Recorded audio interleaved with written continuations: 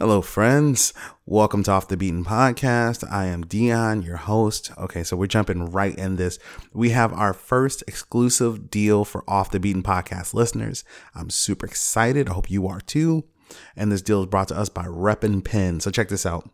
Reppin' Pens makes pens that rep what you love, and their goal is to make a pen for everyone.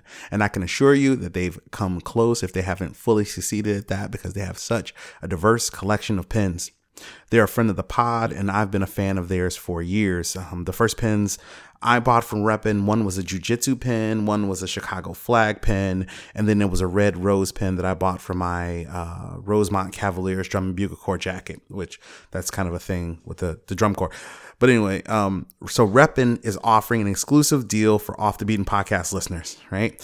So if you go to www.reppinpens.com, that's REPPINPINS.com, and at checkout, you put in the code OTBP20, you'll get 20% off your entire order. You cannot beat that deal.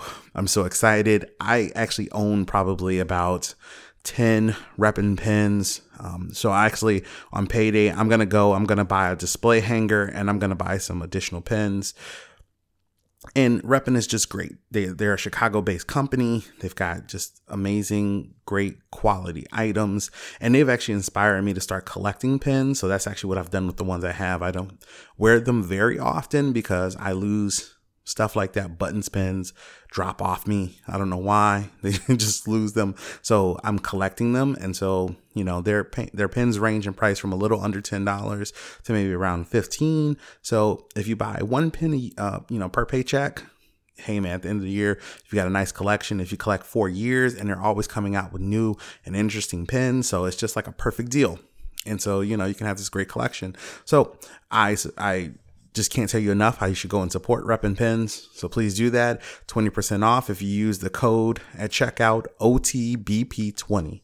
20%. Oh my God, I'm so excited. So payday, you know where a portion of my check is going, and that's that. Beyond that, also, I wanted to take some time for this episode to send some shout outs. I want to thank some people. So let me go ahead and do that. So first things first, I want to send a shout out to Miss Heather Calvert. She actually posted a review. I'm going to find it too. Okay. I'm going to find it. So she posted a review on Stitcher. Oh, no, I'm sorry. On Apple Podcasts. She posted a review. And so the review said, new and unexpected. It said, great story so far. I've enjoyed getting to know both guests and hosts through extended interviews. The topics vary not only by guest, but also within each interview. Expect an intimate portrait. Thank you so much, Heather, for that. We truly appreciate it.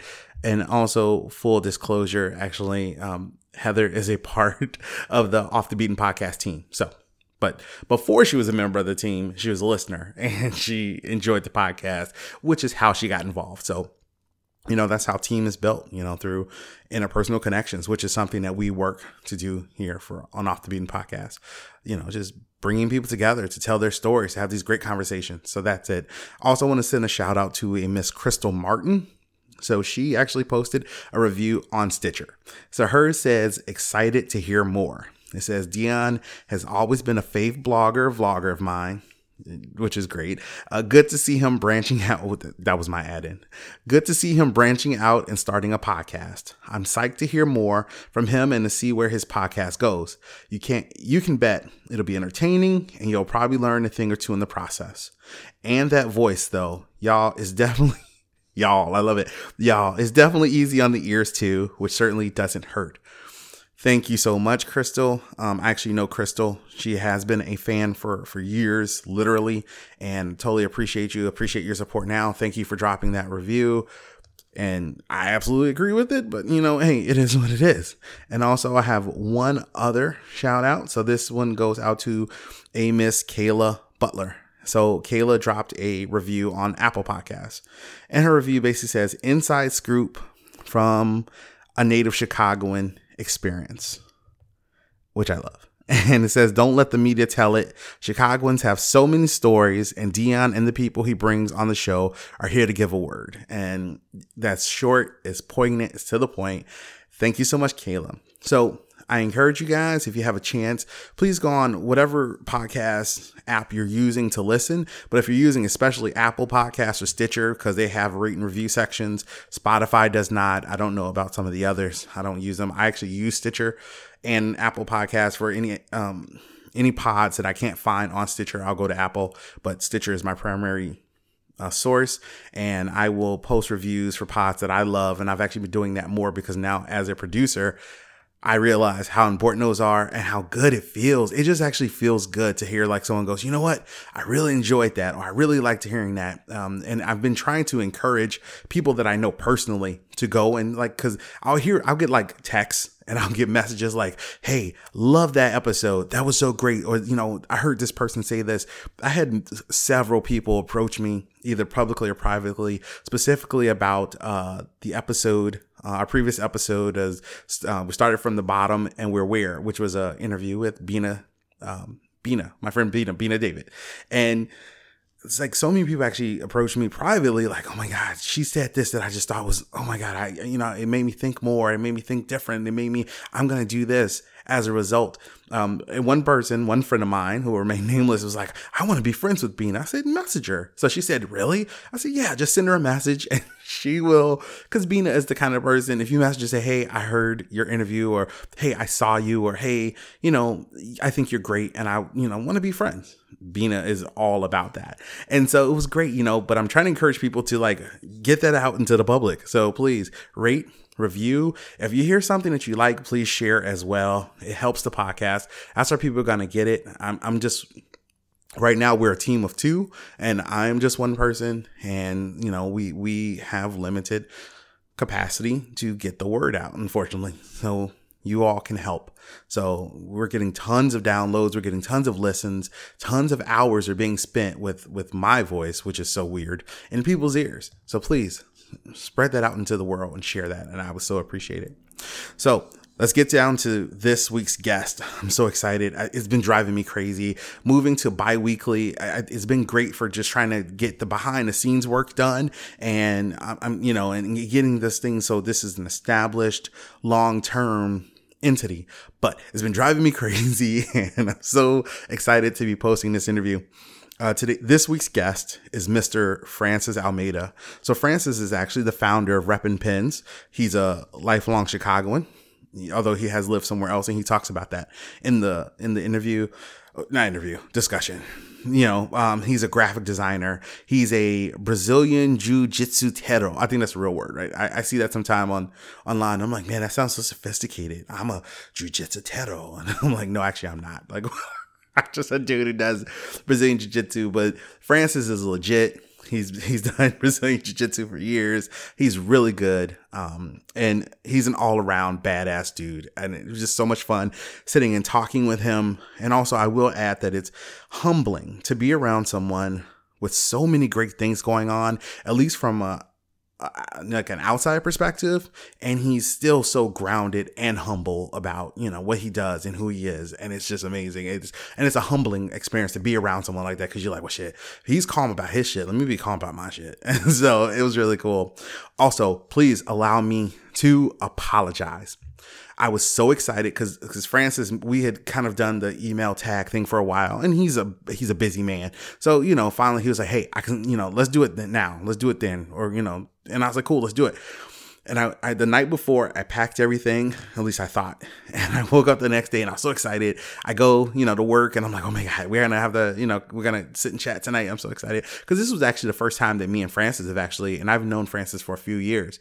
And like I said, I've been a fan of his company for years. And this is the first time we've actually sat and talked for an extended period of time. And so it was great. But in the midst of all that, I forgot my computer. And so when I realized it maybe an hour before the interview, I'm like, oh my God, I don't have a computer. And I was like freaking out. And I'm like, do I know anybody who works downtown? I say, hey, I need your computer for like a couple hours. And so I you know what? necessity is the mother of invention. So I just busted out my cell phone and I opened up voice memos and I said, please let this be something that people can at least understand and listen to. And with the magic of technology, because when I first listened to the audio, I finally got home and I listened to it. I was like, okay, this is not good. But I work some magic. And it actually sounds, you know, it's one of those things where it to me, it's slightly different quality than what I would get with this microphone between the two people. And so it's kind of like a fuck my life moment because I'm like, wow, you know what I'm saying? I could have just been using the phone the whole time, right? But no.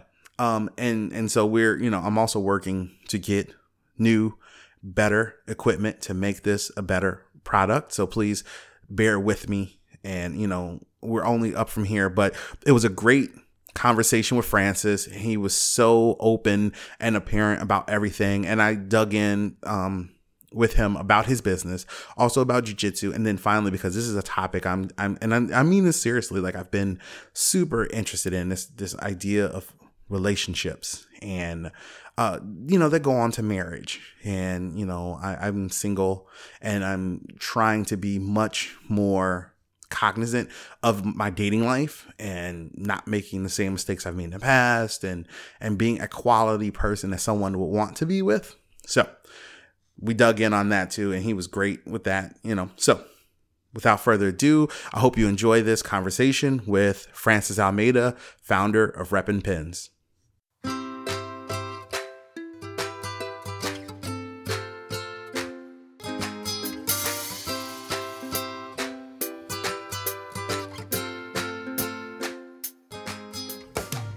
Right, and we are recording. I'm super excited. So, yes, I do the pre-roll, so I've said welcome to whatever, so we can go ahead and jump in. So, Francis. Hello. Thank you so much for coming. Of course. I know we were playing the email tag and... Happy to be here. Yeah, thanks for being patient with that. Things got a little busy. And also, this is my first podcast, so it was a little nerve-wracking as well. Like, I better prepare myself mentally for this, but and I don't even know how to do that. So I'm just like, fuck it, let's just come out in and let's just have a conversation. It's great. I appreciate it so much. I'm a huge fan. As you saw, even when you walked in, I've got pins here already. I've got pins at home. I've lost some of your pins. Like I'm on the flip side, I've lost a couple of them. You gotta let me know, man. Just let me know. Yeah. I appreciate it. Yeah. I know, like, every time I see you at, what's the name of that art fair? The Renegade. Yes. Yes, I'm like, I gotta go. Gotta love that art fair to begin with. Oh, me too. So I'm like, okay, let's go. We can get a pin or two and then get out there. And that's that's the only thing.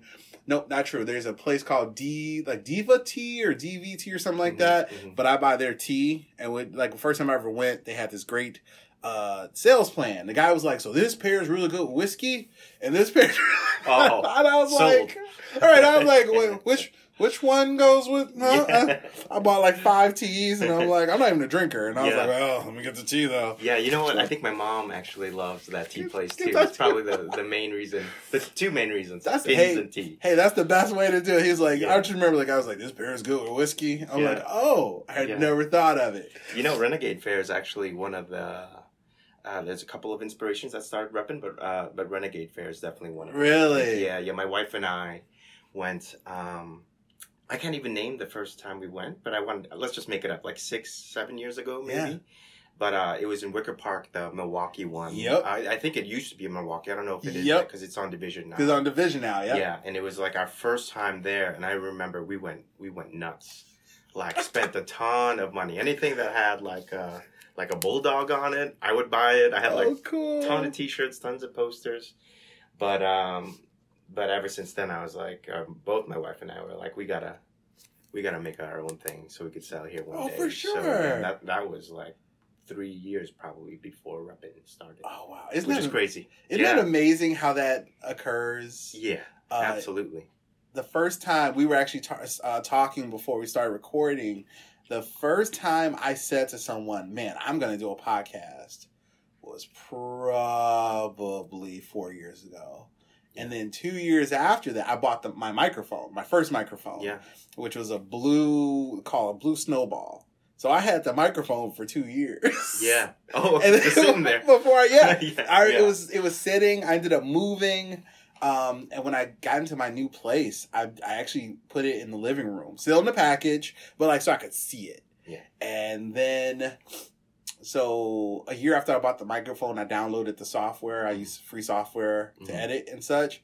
And then a year after that was when I was like, okay, we're going to do it. And the only reason actually, a good friend of mine who's also in episode 1, Sarah, was coming to town, and I was like, I had just done the Naked Bike Ride, and I was like, you know what, it'd be great to talk about that. Yeah. She was coming to town to see New Kids on the Block, which I thought was hilarious. Yes. And I'm like, and she's also involved in a polyamorous relationship. Mm-hmm. So I said, well, those 3 topics together to me. Good podcast. That's right. That's an episode. Let's do it. Yeah. So was that the first episode of? And so that was the first episode. Cool. And so then I think I recorded that episode. It still took me probably 3 months from recording it to actually getting everything together to do it. Yeah, man. Part of the journey. It's part of the journey. Yes. Let's jump into it. So tell me about Reppin' Pins. Sure.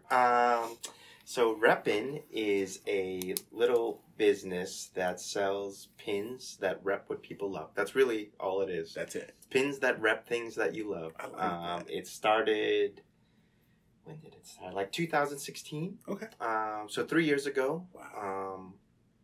And really, it was just the drive. I think that year, a goal of mine was just to launch something, to call my own. I'm a graphic designer, art director, as a day job, and I was like, what else can I start on the side? And whether it becomes big or not, I don't. That's not really the goal. It's just to have something, and. So, my friends and family wore pins on their, jackets and hats and bags. And I was like, just randomly, it just comes to you, I think, when you're kind of just, in a restful space. But it's like, wait a second, pins? I can design pins? That's easy. Because, I'm designing a pin, for example, will take me maybe 10, 20 minutes. Really? It's just really simple, iconic designs are really quick things for me. Yeah. And even as an everyday thing, if it's just like, there are some pins that I've drawn, but not really turned into a pin. It's just like this daily practice. Nice. Of being a creative thinker. But anywho, started 3 years ago. Nice. And started off with 3 donuts, I think. I remember the donuts because I have one of those. Oh, I got a donut awesome. pin. Perfect. I have a jiu-jitsu triangle pin, like this black and gold one. Yep, that's a good one. Also sold out. Yeah. I'm trying to think because when I first ordered, I ordered 3. I can't remember what the third one is. Probably some Chicago pin. Might have been Chicago flag. Yeah. Chicago flag pin. Yes. So those are the 3 I ordered. Yes. Yeah, all pins that rep things that you love. Yes. I'm assuming you like donuts. Oh, hey, man. what can I say? What can I say? Yeah. Awesome. Yeah. So 3 donuts and I think some caffeine things too, like a coffee one. The coffee, I remember that one. A latte and then a green tea pin. So it's like these sets of pins. That's what it was. This initial thing. It's like, let's just release sets of whatever themes that people kind of would like to. I'm trying to think of others of what they would like, but pins or donuts and coffee were the first things that came. I'll go say coffee for sure, right? Because people are shameless. Exactly. Yeah, absolutely. Oh, that's awesome. What started off with 3 pins initially, as we've now designed over I can't keep track, but I'm definitely over 150 pins now. Wow. Yeah. Some sold out, some still going. But it's been wonderful. Do you have any? So I just started thinking about it. Do you have any that have sold out that you won't make any more of? But yeah, that's a good one. I think. So initially, being the small, just startup business, you're really free to do anything. I think there's always this issue of these copyright issues of hey, can you really do that design or not? But I think for me, it's just And till this day, I think a lot of these pins are things that I like. Fortunately, I like a lot of things, so just I could keep making them. Right. So I wanted to do some sneakers. So I did some Jordan shoes. You know, I remember you had one in red and black. Concord. Yeah, the Jordan ones. Oh, for beautiful sure. shoes.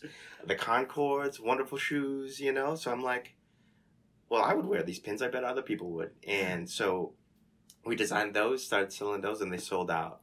Now it got to a point of like, now on Instagram we have, you know, a couple thousand followers, not 100 followers like we used to. And it's like, do we make these again or not? So I don't think I'm gonna make those again. Okay. Yeah. So could that potentially be a copyright issue? From what I've heard, it can be. Okay. But you know, in my opinion, if Jordan finds me selling his pins, I made it at that point where right. Like, if you get a he letter, knows who I am. You're like, yes, yeah, right. I made it. Yeah. So that actually happened. Like, not that particular case, but so those donut pins and the coffee pins actually, randomly, like maybe a year and a half into repping, doing its thing, we get a message from a fan of ours, and it's like, hey, I saw your pins on Amazon. Do you sell on Amazon? And I'm like, no, we don't. And then he sent me a picture of it, and it's these bootleg pins that are being sold on Amazon, that are being manufactured in China, but it's like our designs, just really, just a little skewed, a little bigger and uglier, but really? Those are our designs, yeah. Oh, wow. So, and I was like, I made it at that point. Rather than being angry? Oh, not angry at all. Yeah. Most people got the knockoffs of my pins. Yeah. Oh, hey, I can totally dig that. Yeah, so I actually traded the knockoff pins for my real pins. I was like, so did you buy them? And he's like, yeah. Well, I'll trade you the actual ones for these knockoff ones. So I have them. Do you have them? At the house. Yeah, I should have brought them. I'll bring you one. No, they're really ugly and big. Yeah. I love it, though. That's so cool, though. I mean, yeah, because, I think I have so many questions. Like, I got around that. Yeah. But, like, so, and I don't want to get too into your business, but like when you're starting, because I know nothing about starting a business. Like, I should think of the podcast as a business. I don't, but I think the one of the reasons, the only other. So I always talk about the team. So the team is actually me and an artistic director, who's the person who created the logo. She created my business cards. And she's a great thinker. Mm-hmm. And so I love having her around because she's definitely more business minded than I am. Mm-hmm. And so I'm not really thinking of it as a business. I'm like, I'm doing something I love doing. The interviews are usually the highlight of my week, are just these, recording these interviews, which are just conversations with people that I would love to sit and chat with anyway. So it's like, oh, this is awesome. But trying to like think about like, oh, so how am I going to grow the business, or, these things. So when you're starting like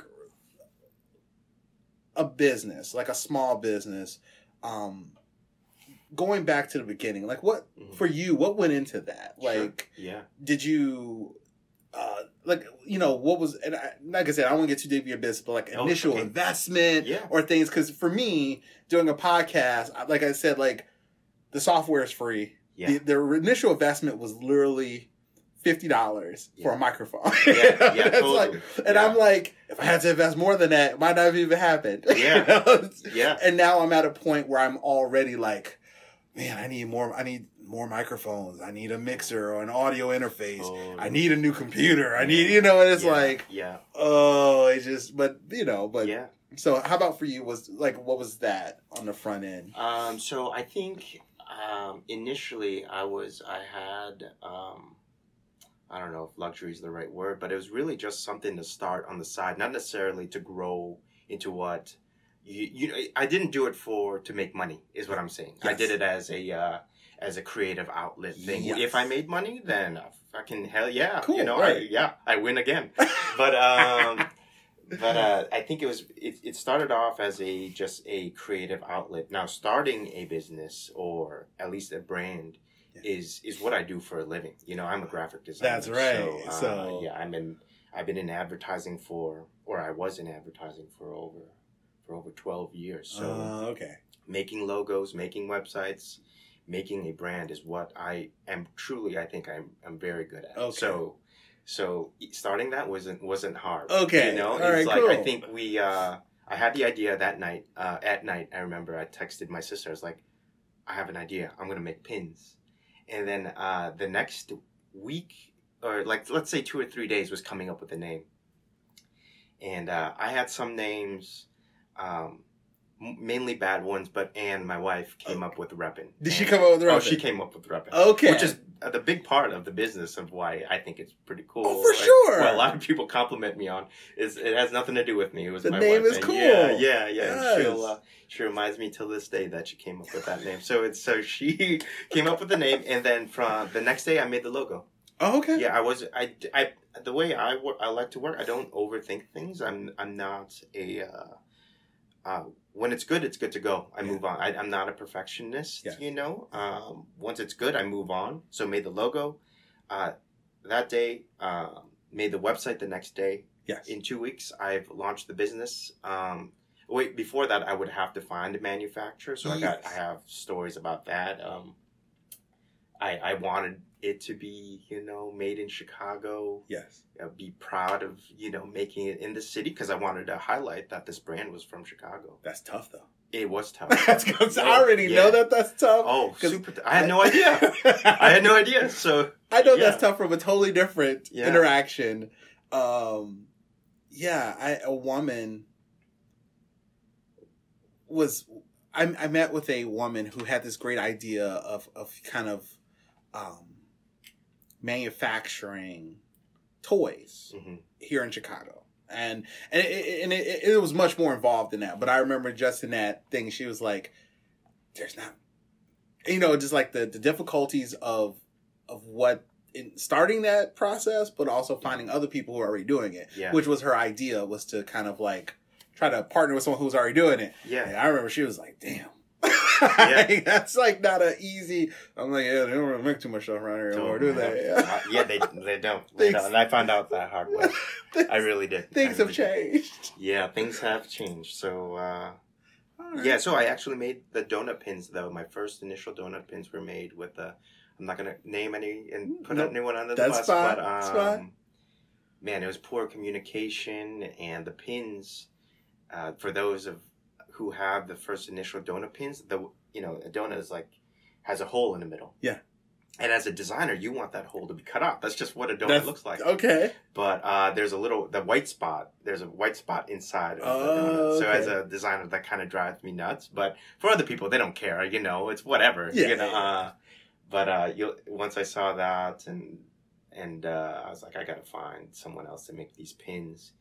And throughout the way, you know, once we launched our Instagram and people started taking notice of us, we get hit up by other manufacturers being like, hey, we could make your pins. Just give us a chance, kind of thing. Really? Okay. And then super late at night, you know, on my phone, and I'm like, let's just try it out. Whatever. I asked for the price. It wasn't that bad. Yeah. And for me, starting a business, it's like, what can I do with... you know, what's the least amount of money I could spend? And what that means is like under $500. What can I make? Yeah. Even till this day, when I try to come up with other new businesses, it's like, if I have to just spend under $500, what can I make? Yeah. You know, to maybe double that or triple that, whatever. But again, it hasn't been about money, but as far as a business thing, that's how my mind works when coming up with ideas. Of course.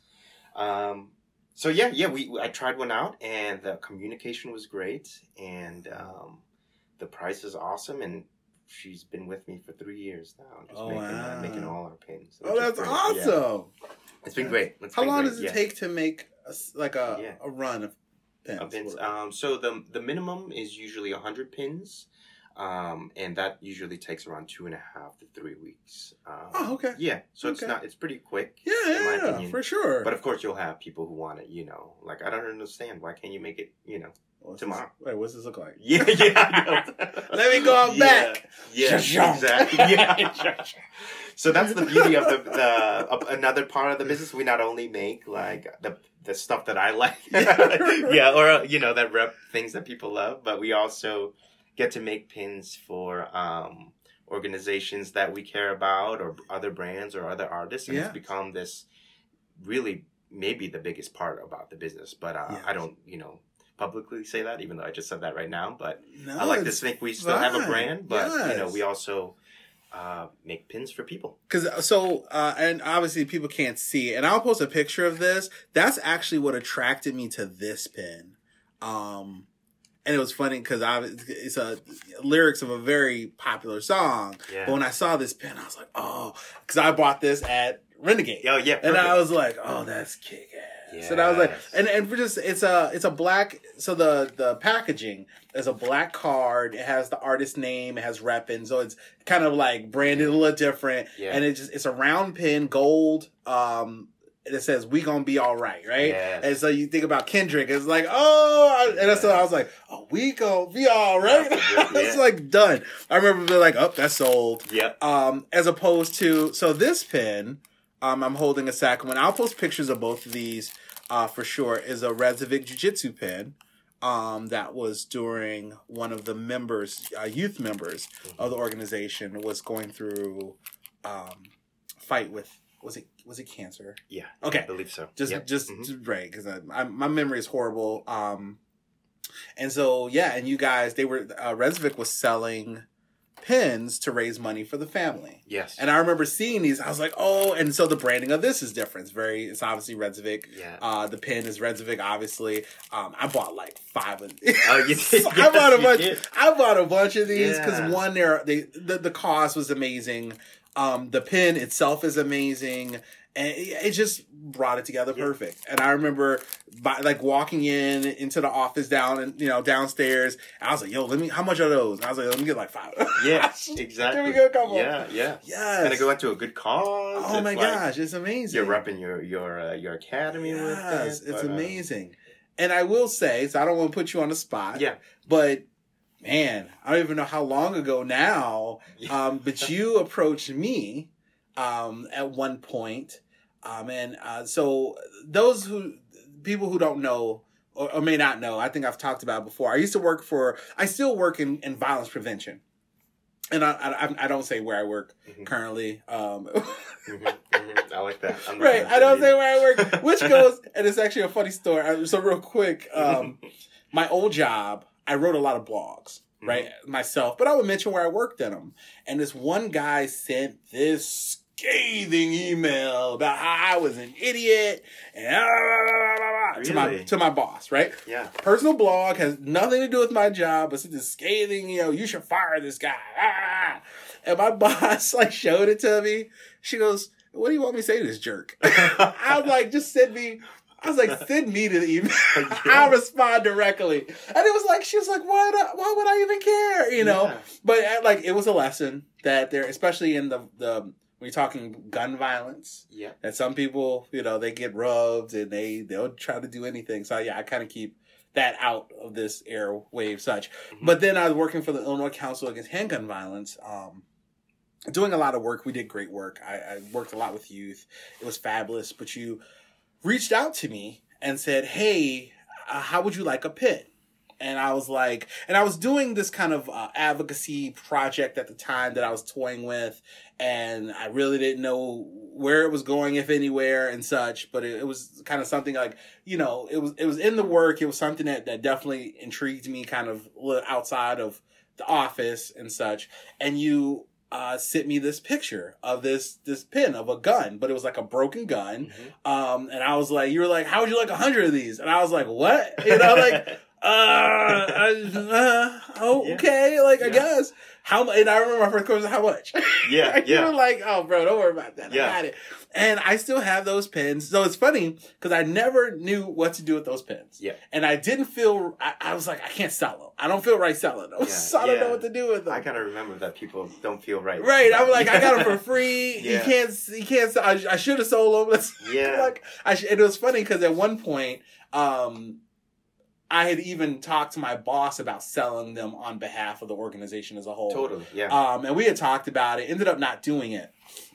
But I have them, so it's funny because now actually what I do with those pins is I give them to people. Yeah. But I give them to people, I'm like, oh, this is a cool person kind of thing. Yeah. So like I've given one to a couple mostly elected officials. Actually, it's really funny. No way. And the last one I Awesome. tried to give to someone. I was at a press conference and I had taken two.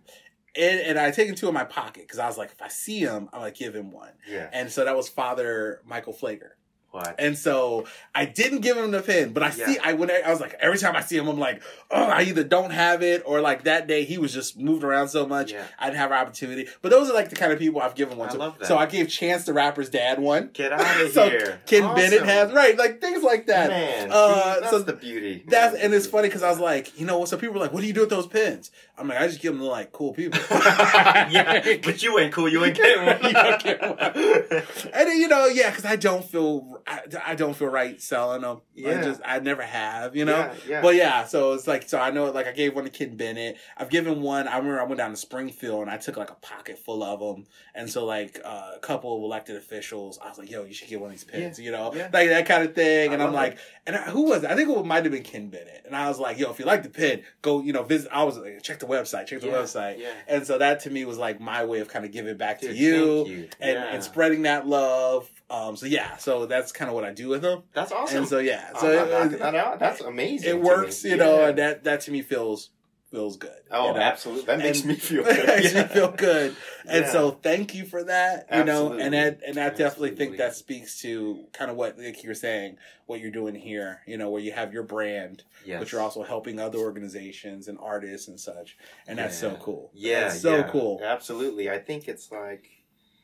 It's not, I mean, I'm not going to say the number, but it's not that expensive for me to make these things, you know, and as far as design-wise, I have fun doing it. And if it could bring awareness to whatever you believe in or help another business out, I think it's just like a no-brainer for me. I don't know, as far as a business standpoint, you know, you're sharing it with other people that I probably wouldn't even get to. Yeah. And that's a wonderful thing as well. Oh, so, for sure. I mean, it's, you know, love on both sides, yeah. Yeah. And I was so appreciative, shocked and appalled, but yeah, so appreciative. Like, you know, I think I actually do that quite often, and a lot of people don't know what to do with the pins. They're like, oh, well, I think I'm going to give it away for free too then, which is fine. You know, that's better advertising dollars. Oh, for sure.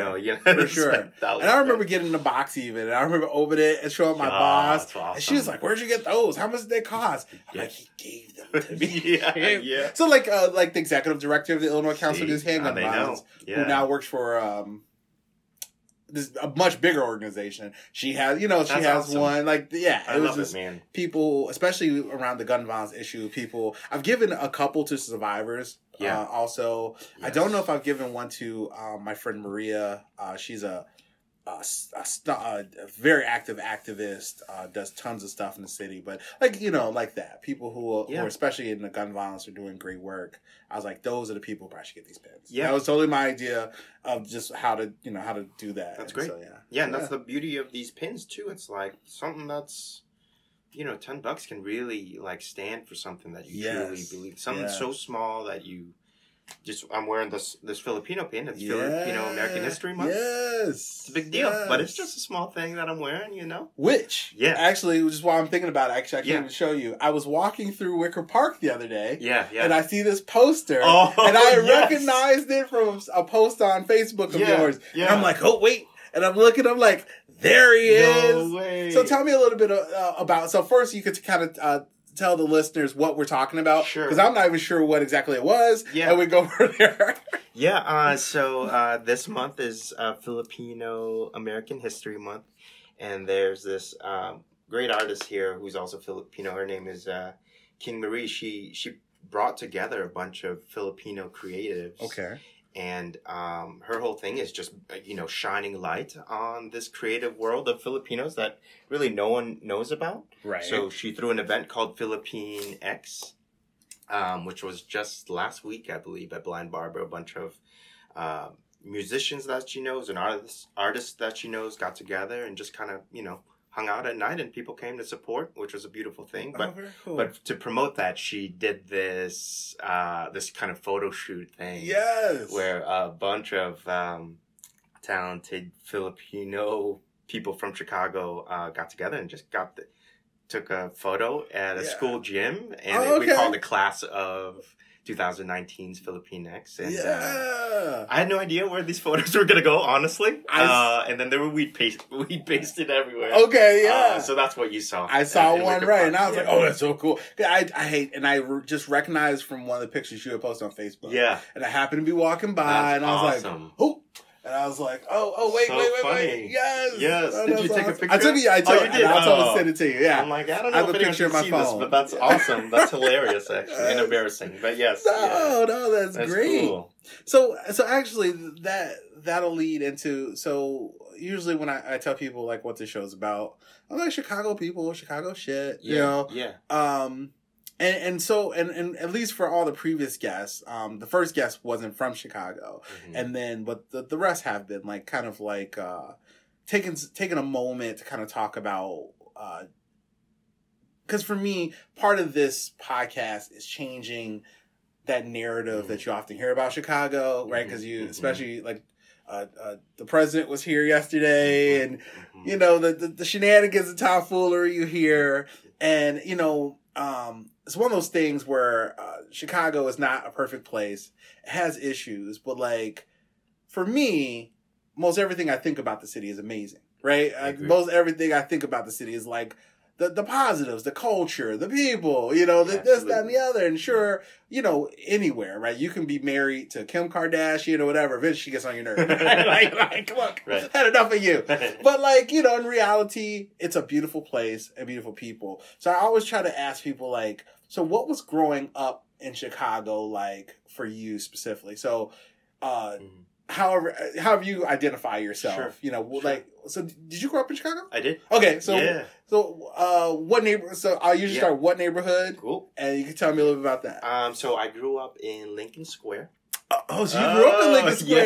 Yeah, I did. Oh, wow. Okay, I did. okay. So I actually went to Queen of Angels on Western and what is it? Sunnyside, Western and Sunnyside. yeah, right there, okay. Oh, wow, yeah, right Wells there. Park, yeah. Yes, yeah. So that's where I went to grade school in junior high.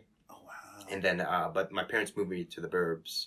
Okay. For high school. Went to Arlington Heights, went to Rolling Meadows. Okay. I was there for 4 years.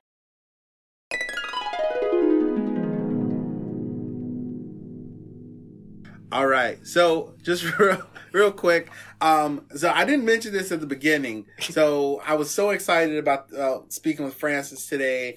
And my I always say in my quest for power and glory, I forgot. Do you know what movie that's from? Mm-mm. Oh, Go ahead. You ever seen the movie Weird Science? Yeah, yeah. And at the end of the movie when they try to make another girl, and then it doesn't work, and she comes and she goes, "In your quest for power and glory, you forgot one thing." And you're sitting there and they go, "We forgot to hook up the dog." Because you forgot to hook up the dog. Yeah. And so that's why I was saying, like, in my quest, it's so funny. That movie came out when I was like 5. And I remember me too, that me too. Kelly Yeah. LeBrock was like a reason to live. Yes, absolutely. Was that her? Yeah, that was her name. But I'm yeah. surprised you remember her name. Oh, dude. I love it. She fueled a many a night. Yes, good movie, good movie. Sit at home by myself, like, what's going on? But I forgot my laptop. I brought my microphone. I brought my microphone cable. Totally forgot my laptop. So we actually have been recording on my phone. So if the quality is better than what you're used to, fuck my life. If it's not as good, then that is why. But I'll doctor it up, whatever. So I actually I meant to turn on airplane mode, but I got a phone call. So we took a break. Francis went to the bathroom. Yes. Gassed up and ready to And go. we're back. So you were saying, and I actually just listened back to the audio just while you were gone, Yeah. and so it's perfect. So you were saying that you went out to Rolling Meadows for high school. Oh, yeah, moved Yeah. to the burbs. Yeah, moved to the burbs for high school. But I think being a teenager, getting taken away from your friends in the city will cause some problems. And I was... I definitely did not like being there. You know, Yeah. it took me a long time to actually really appreciate living in the suburbs. I don't think I met, you know, my the group of friends who I still talk to till today, probably till like junior or senior year, you Okay. know, which was the tail end of high school. But Yeah. But I do think there are benefits of us moving out there. I don't think I would be in the spot that I am in today if we didn't go out there. But then, missed the city so much. I came back. I went to DePaul. Okay. Absolutely. So I went back there, and then after graduating there, I moved all around the city. Met my now wife, and we live in Albany Park now. Okay. Absolutely. Yeah, so still close. Yeah. Which we love. But anyways, living in Chicago, it's just home. It's just home. All right. Yeah, it just feels like home. My wife and I actually lived before getting married. We lived in San Francisco for like 3 years. Really? A little over 3 years. Oh, okay. Yeah. How was that? Oh, awesome. Yeah. Awesome. Yeah. We miss it every day. However, it's like super expensive. And I've heard stories. Yeah. It's insane. Have you heard stories? Oh, I've heard stories. Yeah. Yeah. I had a friend who worked for Google, and he actually he lives in Denver. Yeah. But he was in San Francisco. I feel like it may have been a year. Might not have been that long though. But yeah, he was there, and I know he was like, it's like this is different, Yeah. And I actually dated a woman for a very short period of time who was from the Bay Area. Oh, awesome. And so she was from San Francisco, had lived there her entire life, and she was like, I was like, I am out of here. Yeah. It's time to go. Yeah, that's how we felt. We felt we were like, it's time to go home. It's beautiful. And then my wife is born and raised here too, so beautiful. Coming back home and getting married here, and starting, the rest of our future together here was definitely a good move. We have a bank account now, so which is really nice. See, that's a step right direction. Awesome. That's a step right direction. The little things that matter. Yeah. Oh, very cool. I'm sorry, did I get off tangent? What else? No. Yeah. Just that. Yeah, I mean it's interesting. And the reason I was surprised that you grew up in Lincoln Square is we met in Lincoln Square. Yes. Through jiu-jitsu. Yes. So we both train Brazilian Jiu-Jitsu at Team Redsavik in Lincoln Square. Yep. Shout out Team Redsavik. Totally, yes. Everybody there, all the guys. I don't think anybody there knows I have a podcast. I don't think I've mentioned it to anybody. They will now. They will now, right? Oh, someone's talking about you, right? Talking to the blue belt here. Oh, shit. Yeah. So what brought you, so you know what? I feel like, actually, I know. So I interviewed a friend of mine who is a brown belt. Yeah. Never used the interview because of the sound quality, right? Which I might use at some point, but it's pretty bad. So I just never did. So we talk a lot about jiu-jitsu because she's been doing, I think we started about the same time. Oh, awesome. But so since I didn't use it, I think you'll be the first person. I don't think like anyone who listens to this who doesn't know me personally probably doesn't even know I do jiu-jitsu because I've never been talked about, right? It's not something like I'm like, I'll mention it in passing. Yeah. So if you want to go ahead and explain what jiu-jitsu is, and kind of like my God. You're gonna give me the task of doing that? You're the better talker here. No way. Okay, do it. Well, jiu-jitsu is a martial art that just uses it's basically grappling, but you use submissions to submit your opponent or make your opponent tap out. Tap out. Play I kill you. It's not like this. Yeah, exactly. Play I kill you. Yeah. Yes. How long have you been training? About 3 years now. Oh, wow. Yeah. How about you, Dion? Like 8? You said 8? More than 8 now? First time I went into which was then Gracie Baja, was summer of 2009. Oh, wow. I walked in. There was... Crazy. So if you think about where you walk in now, there was a desk perpendicular to the door. There was this young dude sitting there with this kind of like pit bull looking face, like kind of buff. And I was dating this woman, Emily, at the time. I had just gotten back from Afghanistan. And so my introduction to jiu-jitsu was in Afghanistan. Oh, wow. So I had a team partner, whom then, things you don't know. Like, we would run into each other watching UFC at night. So in Afghanistan, that was like 4 a.m. 3, 4 a.m. was when it would, come on. And so we'd run into each other in the TV room. And he one day asked me, like, do you, have you ever trained before? I'm like, no. He's like, you wanna? And I was like, sure. And he was not knowing he was a purple belt from Manhattan. So if you think about the schools in Manhattan, Awesome. right. No holds barred for you. Right, yeah. one of them, all of them are killer schools, right? So not knowing that, knowing then what I know now. But yeah, we used to, but it was really interesting because we had puzzle mats. Yeah. And we'd bring him out into the basketball court. And he'd show me like basics, but we literally couldn't train more than like 20 minutes at a time because we were like literally out in the sun. Yeah. Just like too out hot. in like 100 degrees in the Wow. baking sun. And he was white. And like, no longer after that. Literally like 20 minutes. It was yeah. weird because we could train like maybe 20, 30 minutes tops. And then like just the sun, like it would just, your skin would start hurting. Like, even me, like back of my neck. Because he'd be in guard or, we'd flip. And then like your skin would just get hot. And you'd be like, okay, we're done. Yeah. And so it was really weird because we would do it, but we just couldn't do it. Yeah. Any length of time.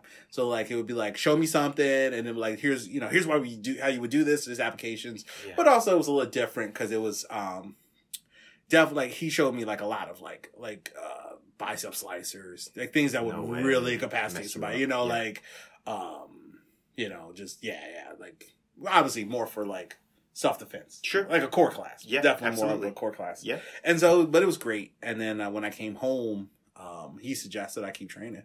Yeah. And so, see this cat. And he was like, we got beginners classes on Wednesday. Had a deep accent. And I was like, oh, okay. He's like, show up 15 minutes early. Okay. So that dude's Idris. And, awesome. That dude's Idris. Yes. And, and I was like, okay. And I think that was a Tuesday. Yeah. So I went back the next day. And, That's awesome. The first class was, Sid. Professor Sid. Oh, the man.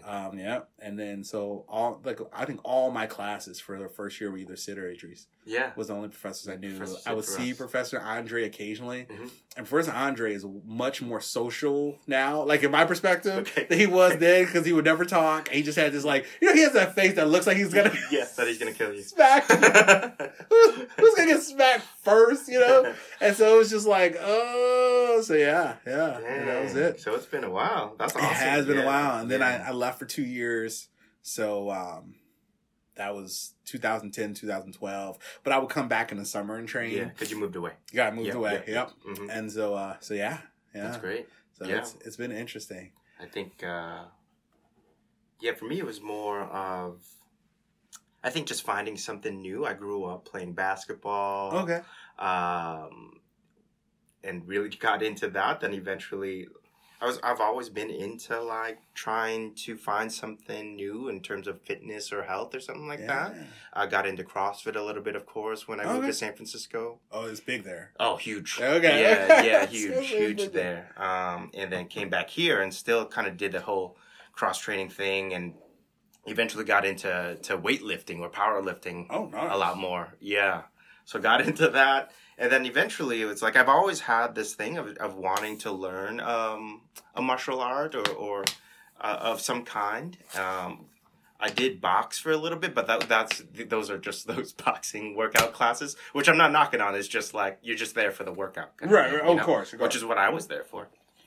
But then I started finding like like free classes on Groupon for jiu-jitsu. So I actually took 2 other classes at 2 different schools prior to Redsavik. And I'll be honest, I don't remember the names. And 2, I don't remember the classes. Like it was just like, okay, maybe this is not for me. Yeah. And then cousins of mine really got into jiu-jitsu, and so my cousin Alan, who you know. Who I know, absolutely. Shout out to Alan. Yeah. Such a great guy, yes. He might do a live call, he said, during this podcast, so we'll see. Absolutely. But he was like, he's going to go try it out at Redsavik, do a trial class, a core class, and around that time I was trying to find something new, and went in and I think we learned, it was Professor Sid, and we learned how to get out of a headlock, I think. Yes. Yeah. Yes. And we were hooked. I think we signed up that night. Okay. And have been there ever since. Yeah. So it's been a wonderful thing to add to my life, I think. Yeah. So do you feel like, in your perspective, what are the benefits off the mat doing off the mat. of doing jiu-jitsu. That's great. I think there are a ton of benefits, but the things that kind of pop on the top of my head is one, the workout thing. You know, you're gonna get a really good workout. Yeah. But also I think there's this sense of just confidence walking out of there and feeling like you can take care of not only yourself but the people around you. Yeah. And not that I'm one to get into fights. You know, I don't think I've ever gotten. I maybe got into one fight in my life, but if I'm not really, you know, that fearful of trying to get in. Not that I'm trying to get into one, but of getting into one. Right. Yeah. Which is a good thing, and then I think just mentally as well, I think it's a nice exercise for your brain. There's not one time that I go in there that I don't learn something new. You know, that's the beauty of it. It's like every time you walk in, you're going to learn something new. Yeah. And what a cool thing. That's forever. Yeah, you know? It's great. Yeah. So those things, I think that. How about you? Man, you know, so many. It's one of those things. Like for me, even something as simple, because I'm just like through my job, I'm constantly on my phone. I'm one of those people that's constantly plugged in. And I remember, I can kind of remember, because it was a couple years ago when it kind of keyed into me. I'm like, you know, you might go to like two classes, right? Or be on the mat for 2-3 hours. And you're not near your phone at that point, right? You're not touching the phone. Like where, you know, like, compared to people who never unplug because just all day they're at some position, you know, like things like that. Because even a lot of people, when they're at the gym, you see people around the gym texting away, right? Yeah. They're on the stair stepper, they're texting. I'm like, what That's are you? True. You know, like something as simple as that. Definitely the feeling of just being relaxed. Yep. Like, you know, not really, like it was funny. It's funny because I noticed this a lot. Actually, I just started taking public transportation again. Yeah. And I noticed this the other day, actually. And I noticed other people's reactions versus mine. There was a guy, and I don't know exactly, like, his behavior was erratic. I think he was trying to sell something, but I had my headphones on, so I really wasn't catching whatever he was saying. And then it was like a moment where he like walked up to me and was like, and he kind of stuck this thing in my face. Yeah. And then it was like really sudden. And I just kind of looked up at him like, okay. And then he bounced away. And he came back and he like did it again. And I know like the people around me were like looking really nervous. Like, oh, you know, he's messing with this guy. This guy might say something. Yeah. And I'm like, yo, as long as you don't touch me, G, you know, it's cool. Yeah. You know, like that relaxed feeling of like, okay, this is not a big deal, you know? Yeah. And I had it was last October, I had an issue where I saw a guy and a girl in a fight at a gas station. And I was like, shouldn't intervene. Yeah. Not my bit, you know, but he was beating her up. Like, it got to a point where he was beating her up pretty bad. Like I was like, oh no. Yeah. You know, like at first, when it was kind of like, it seemed like a mutual combat situation, I'm like, well, call the police. And then like, you know, he was getting the best of her. And I said something. I'm like, my man, like trying to just break it up. My man, you keep beating your girl up in the street. Yeah. And he was like, mind your fucking business. And I was like, okay. So that was my reaction. All right. And I was like, and I had a handful. It was funny because actually the brown belt that I referred to earlier. Yeah. No. Yes. Me and her had gone to, was that who I was? Yeah. Me and her had gone to see the CSO. I'm almost certain she was the person I was with. So we'd actually just come from the symphony orchestra, right? Yeah. I like, you know, and we went to go see Star Wars. That's what it was. I think it was. Like, you know, but it's like just real cool, laid back thing. But I got this handful of stuff. I got food because I had gone to get food. I'm walking to the LaSalle metro station. I see this. I say that. You know, and I'm like, all right, cool. So I set my stuff down. And it was actually during the striking boot camp. And I remember, like, because Eduardo teaches that. Shout out to Eduardo. Amazing guy, amazing instructor, amazing fighter himself.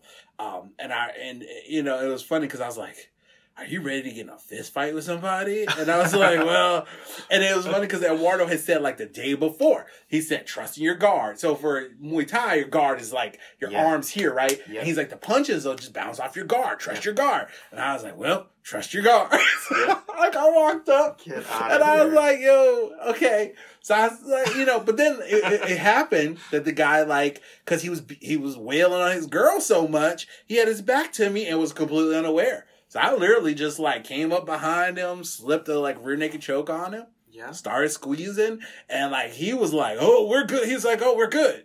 I was like, "Yo, you need to calm down." Yeah. And he was like, "Oh, we're good." And I was like, "Are we?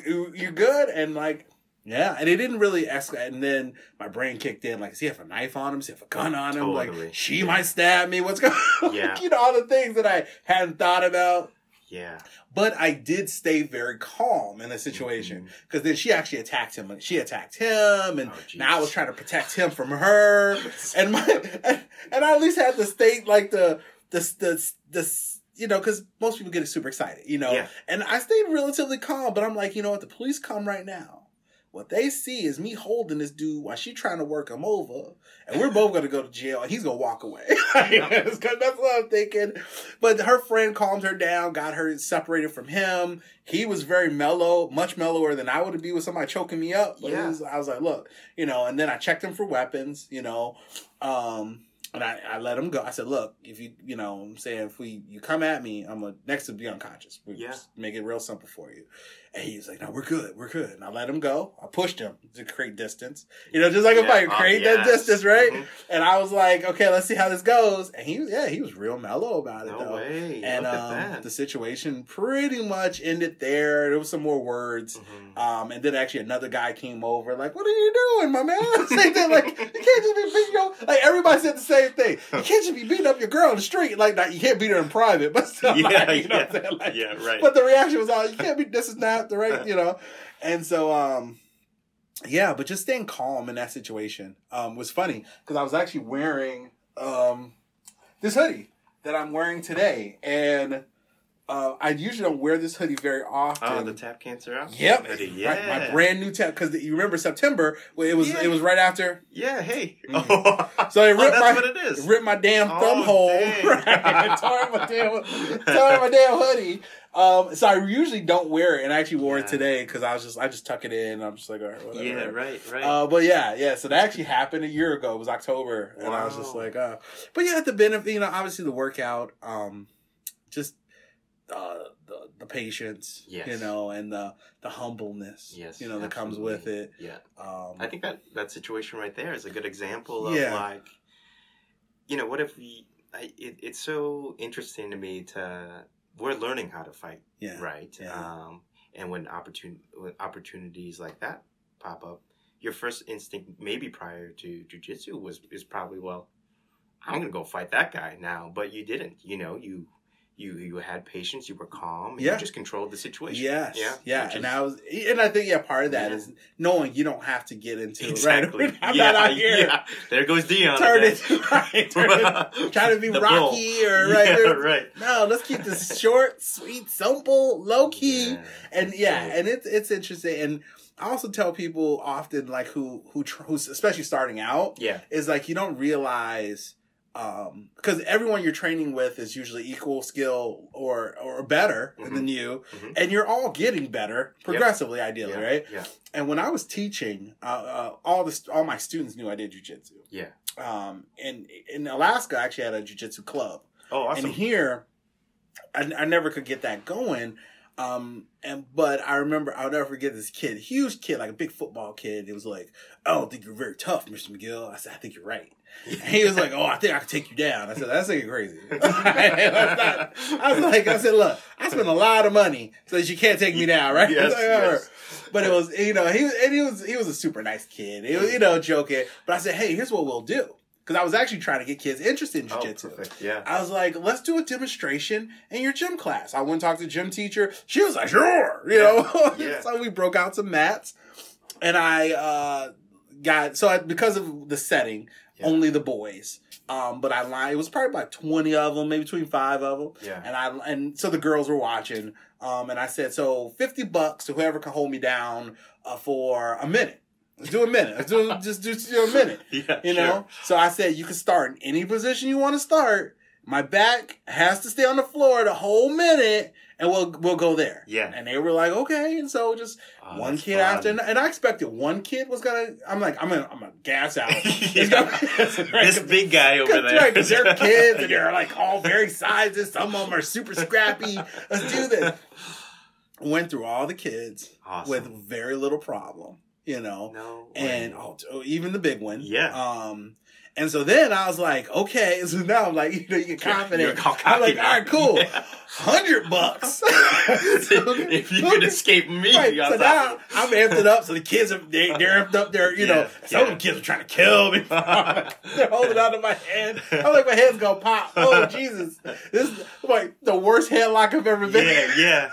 You know what? This sounds so much fun to me. I want to in high school. But it was great. And I was like, and some of the kids were bigger than me for sure. Yeah. Some of them were probably stronger than me. Definitely faster, younger. Yeah. And I was like, you know what though? With cats who have minimal knowledge, this is easy. Yeah. You know what I'm saying? Like, it totally gave me a different perspective. Like, oh, this isn't like, rolling with you or rolling with Alan or rolling with Solo.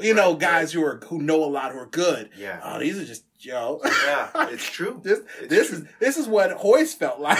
Now I know what Hoist felt like back in the day. It's like, it's working. Right. Yeah. They might get some punches in, but this is relatively easy. Let's do this. Exactly. Yeah. And and that's so awesome feeling though. It's one of those things, and it definitely helps check your ego. That's one thing I've noticed for me, because when I came back from Afghanistan, I was I use this word excitable, but I had a very short temper after my deployment. And jiu-jitsu really helped. Yeah. Because you're not the toughest guy. Yeah. And I don't need to prove that I am. Yeah. If I want to prove that I'm tough, or I'm like, oh, you know what? I'm a tough guy. I want to be tough. Yeah. Go find Jim Fowler. Right? Yeah, exactly. Hey, Jim, let's go. And after now Professor Jim. And after about 3 minutes again of that thrashing, I guess I'm not that tough. Yeah. Let's keep it moving. And I think that's what you see a lot. It's like people walking in there. Oh yeah. Badass. Yeah. And then spend a couple weeks there and they are humble. Right. You're not, bro. Didn't know how to fight. And I've seen, and I'm sure you see, like, I've seen some guys come in who are great at different things, Yeah. Especially wrestlers. Yes. Get some wrestlers come in, you're like, Jesus, but... Yeah, how'd you know that already? right. But, what I'm saying? I was like, you can always tell it's about to get interesting because you see these guys who are really, like, if they wrestled a lot or they're young, whatever, and then you see Idris like, oh, let's roll. Right. Okay, bro. Yes. You played yourself. Yeah. No, but it's great, right? And they get that lesson. That's great. They get that lesson. Oh, that doesn't really work on him, does it? Yeah. And it's great. It's great. It has a addictive quality to it. It does. Doesn't it? It does. I don't train enough. Yeah. Now, which is funny because I live way closer to a school than I used to. I used to train way more when I lived further. Oh, yeah. And I don't know if there's something to that, but now I live super close. Yeah. Because the downtown school is walking distance from here. Yeah. So, and it's so much. You go there? Yeah, oh, yeah. That's where I go almost exclusively now. Oh, okay. But it's just hard to get there. Yeah. Like trying to get there 2 days a week is like a struggle. Yeah. And it's like, I live so close. I know. Like, relatively. Because I used to, even when I first started at Redsevix, I lived at 127th at Pulaski. Okay. So I drove. That far away. Yeah. All the way. Oh, you were pretty far. Almost 2 hours round trip. Yeah. Especially on a Saturday. Yeah. Or Sunday or after work, whatever. It was almost 2 hours round trip almost all the time. And I would some days train 4 days a week. You know what I'm saying? Like, it was never stopped me from training. And now, like, I literally have to pass to that school to get here. No way. And I'm like, oh. I teach at DePaul. Oh, do you? Yeah. So it's right across the street. It's right there. But I'm taking a little break right now, but I start back up teaching again in January. So good. We'll see. Maybe I'll see you there. Oh, for sure. Yeah. It's great. I wasn't the biggest fan of going there initially, because I think part of it's just because I've been going to Lincoln Square so long. Yeah. Only school I've ever gone to. Yeah. For the most part, and you get into your groove and knowing everybody, and then going to a place where you know nobody. Yeah. But one thing I love about Redsivik as an organization is you don't have a lot of, you don't get a lot of craziness. You don't get a lot of crazy people. Like when I say crazy people, you don't get like the egos. You don't get the guys who coming in like they're at the world championship trying to kill everybody. Exactly. You don't get that. Those guys don't. And I've seen characters like that come through. They don't last long. Yeah.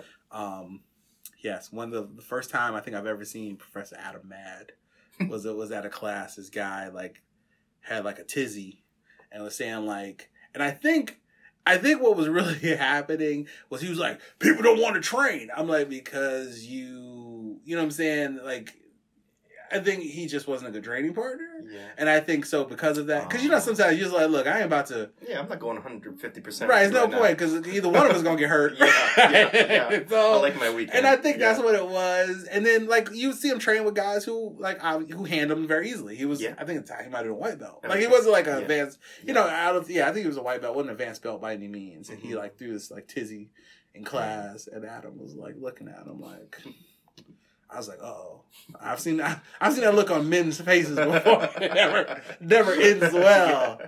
That is the best part about Redsivik. It's definitely the people. The people, yes. The people. Family environment. Yeah. You can, now, like, we didn't have a kids program when I started. Now this huge kids program. That's great. Yeah. And I always tell people, like, it's a place where you can take your wife and you're comfortable with her being there. Absolutely. And not every place is like that. You know, everyone has their own culture. Yeah. And I've not even been to I've been to more jiu-jitsu schools other places outside of Chicago than in Chicago. Like, I've never been to New Breed. I know that's a huge school. Bonsai. Never been there. I have a bunch of friends there, but I have yet to. Right. Never been to Carlson. So I've never been to, like, the other bigger schools. But I just, obviously I'm very comfortable with that Redsivik. Me too. I visited schools, especially I visited, up near Evanston, Team Sloth, Seraphin. Oh, I've been up there for open mats. Beautiful. Everyone up there was super nice. Very, very similar. It was funny actually. I was skipping out on open mat in Lincoln Square, and I was like feeling bad about it. But I'm like, I gotta go with Seraphin. Everybody talks about the Seraphin open mat. Man, I get up there and Adam's already training. Oh, he's up there. That's awesome. He's already like, he looks at me and waves like it's covered in sweat. I'm like, this is how it goes down. That's awesome. And very similar atmosphere, very similar culture. Great. Yeah, good vibes. So, yes, good I dig that. I think that was the initial thing. It's like I didn't feel intimidated. I think there's this like natural quality of like these places feeling intimidating, but when you walk in here, it's just like you're welcomed. Yeah, and that was definitely one of the main reasons we signed up and have been there ever since. Yeah. I really enjoyed. Like I got a chance to go to the schools in Alaska. I went to. The biggest one is Anchorage BJJ, but there's a Gracie Baja up there. Mm-hmm. So at the time, we were still Gracie Baja here in Chicago. So that was like a natural transition. I'm here from Chicago. I live out in the middle of nowhere, but Gracie Baja, blah, blah. And I remember like going to open mat there. And like after the first row, I was like, prison rule. I was like, killer be killer. I remember like literally like, going into my second roll already pulling my lapel out. Okay. Like a baseball bat. Okay. I see how this is going. You guys, and it was a totally different. Everyone was super nice. Yeah. Much more aggressive. Yeah. All the schools I went to, very aggressive style. Yeah. Just call it style, right? Sure. And it was different. And it was just like, it took some getting used to, right? Yeah. Like, but also I found a lot of the guys up there were fighters. Because they had a huge, which actually if you have UFC Fight Pass, AFC, the Anchorage Fighting Championships is one of their, it's really huge. Oh yeah. Damn. Fighting up in Alaska and they have good fighters, Yeah. But because of that, everybody was like cutting weight or everyone was getting ready. And I was just like, It's just it's just a weird number of my guys who are all getting ready to do an all MMA. These guys are staring at me. Yeah, really it's like, oh, okay, but different. But everyone was super nice. Though. Yeah, as soon as you die, it was but it was a. It's a different style, different mentality. It's just. I remember going to Gracie Baja in Ontario, and the professor, a coach there, he was a brown belt at the time, had been on The Ultimate Fighter, he was super nice. I had a great conversation with him because he was like, I don't fight anymore. Mm-hmm. I was like, what was, can I ask, just kind of like, hey, what was that like? Because he had gone down to Jackson's in Albuquerque. And he actually said, I got down there. He goes, and I trained and I watched John Jones, who at the time was like very beginning of his career. But he said, I watched Jones. He named a couple other people. I think like Cerrone. He's like, I watched those guys. And I was like, I don't want this. He said, I don't want this. They want this. Mm-hmm. And if I don't want this, why should I even do it? Yeah. And he said, I was down there for a few months and I just came back. He said, I just want to teach. I just want to. And he was on The Ultimate Fighter and done, I don't know, I guess he did well. But yeah, he said, I'll never forget that. He said, I watched those guys. And I was like, I don't want this. They want it. You know? And so I'm like, that's a thing. Yeah, absolutely. That's a thing. Absolutely. But they had like a very wrestling style because he had been a wrestler. Oh, wow. So like every student with double legs, single legs everywhere. And I was like, okay, this is a little different. But it's great to go to different places. Yeah, it's fun to experience. Yeah, that's great. Very cool. Yeah, I go maybe one day a week now. Mm-hmm. I think I just have calmed down a little bit. One partly because of an injury, but also wanted to balance things out too. Yes. I think it's easy to really just be one of those people where just like I'm gonna train every day. It's a time investment. Yeah, it really is. But it takes away from other things. Exactly. So now I'm trying to balance things out. Does your wife train? She does not train. She does not. I don't think I could get her. I've been trying to convince her since day one. She will not. But I tend to show her some things at home. So. Yeah. But no, she's never even taken a class. No, I can't get her to do it. Yeah, it's the whole sweaty atmosphere. Well, there's the friends and family coming up. I know. Yeah. What day? November 2nd, I believe. Cool. If that's a Saturday, I believe. Because actually, I have a colleague here on this floor, and she had some medical issues and couldn't work out. So we were actually having this conversation. She's like, I'm looking to, get back into working out, doing something. Like, you should. And I always tell people, oh, I'm thinking of working out. You should do jiu-jitsu. Oh, I'm the same way. It'll fix all your problems. Yeah. And so she was interested. I've had some other colleagues here who are like, oh, yeah, what's the jiu-jitsu stuff? So whenever there's a friends and family class, I kind of email everybody if you're interested, check it out. Right? It's not too crazy. Won't do too crazy. Basic self-defense stuff. You get a feel for everything, and then, I think those free classes. What if I only went to the first day of class, right? I just learned how to get out of a headlock. But then at the end of class, I'm like, well, jiu-jitsu is not for me. I'm just going to move on. Yeah. But at least I have this one tiny skill that I learned within 20 minutes, 30 minutes. That's it's like it's a freebie. It's great. It's perfect, And if it's not your thing, it's not your thing. And it's funny, actually. So she's actually on the same staff as me, a young lady. She used to do karate. Mm-hmm. And it was funny because I was like, oh, did you compete? She's like, yeah, I competed a lot when I was in my teens, early 20s. And I said, yeah, I've got a training partner who's a big karate dude. He owns a bunch of schools. Real nice guy, John. And she goes, John Fonseca? I was like, yeah. She goes, oh, I know John. She goes, oh, everybody knows John. Oh, great. No and I was like, because I'm sure you know John, right? Yeah. The most humble person in the world, That's awesome. Yeah. And but I saw him kick a bag once, and I was like, "Oh, screw that!" Yeah. And she said, she was like, him. She goes, his wife. Oh, she was like, they're amazing people. She goes, I competed against his wife once. I was like, oh, really? She's like, yeah, she ate me alive. Ate me alive. But they're super good, super cool people. And I was like, Are you competing anytime? Oh, hell, probably not. Yeah, me neither. I want to compete again. I feel like I've never quite found the spot to compete at my best. Mm-hmm. And I've always felt it's more mental than anything. Yep. And I competed at Tap Out Cancer last year. Yeah. I just haven't been training enough this year to think about it. But I think I just need to get it in my mind to do.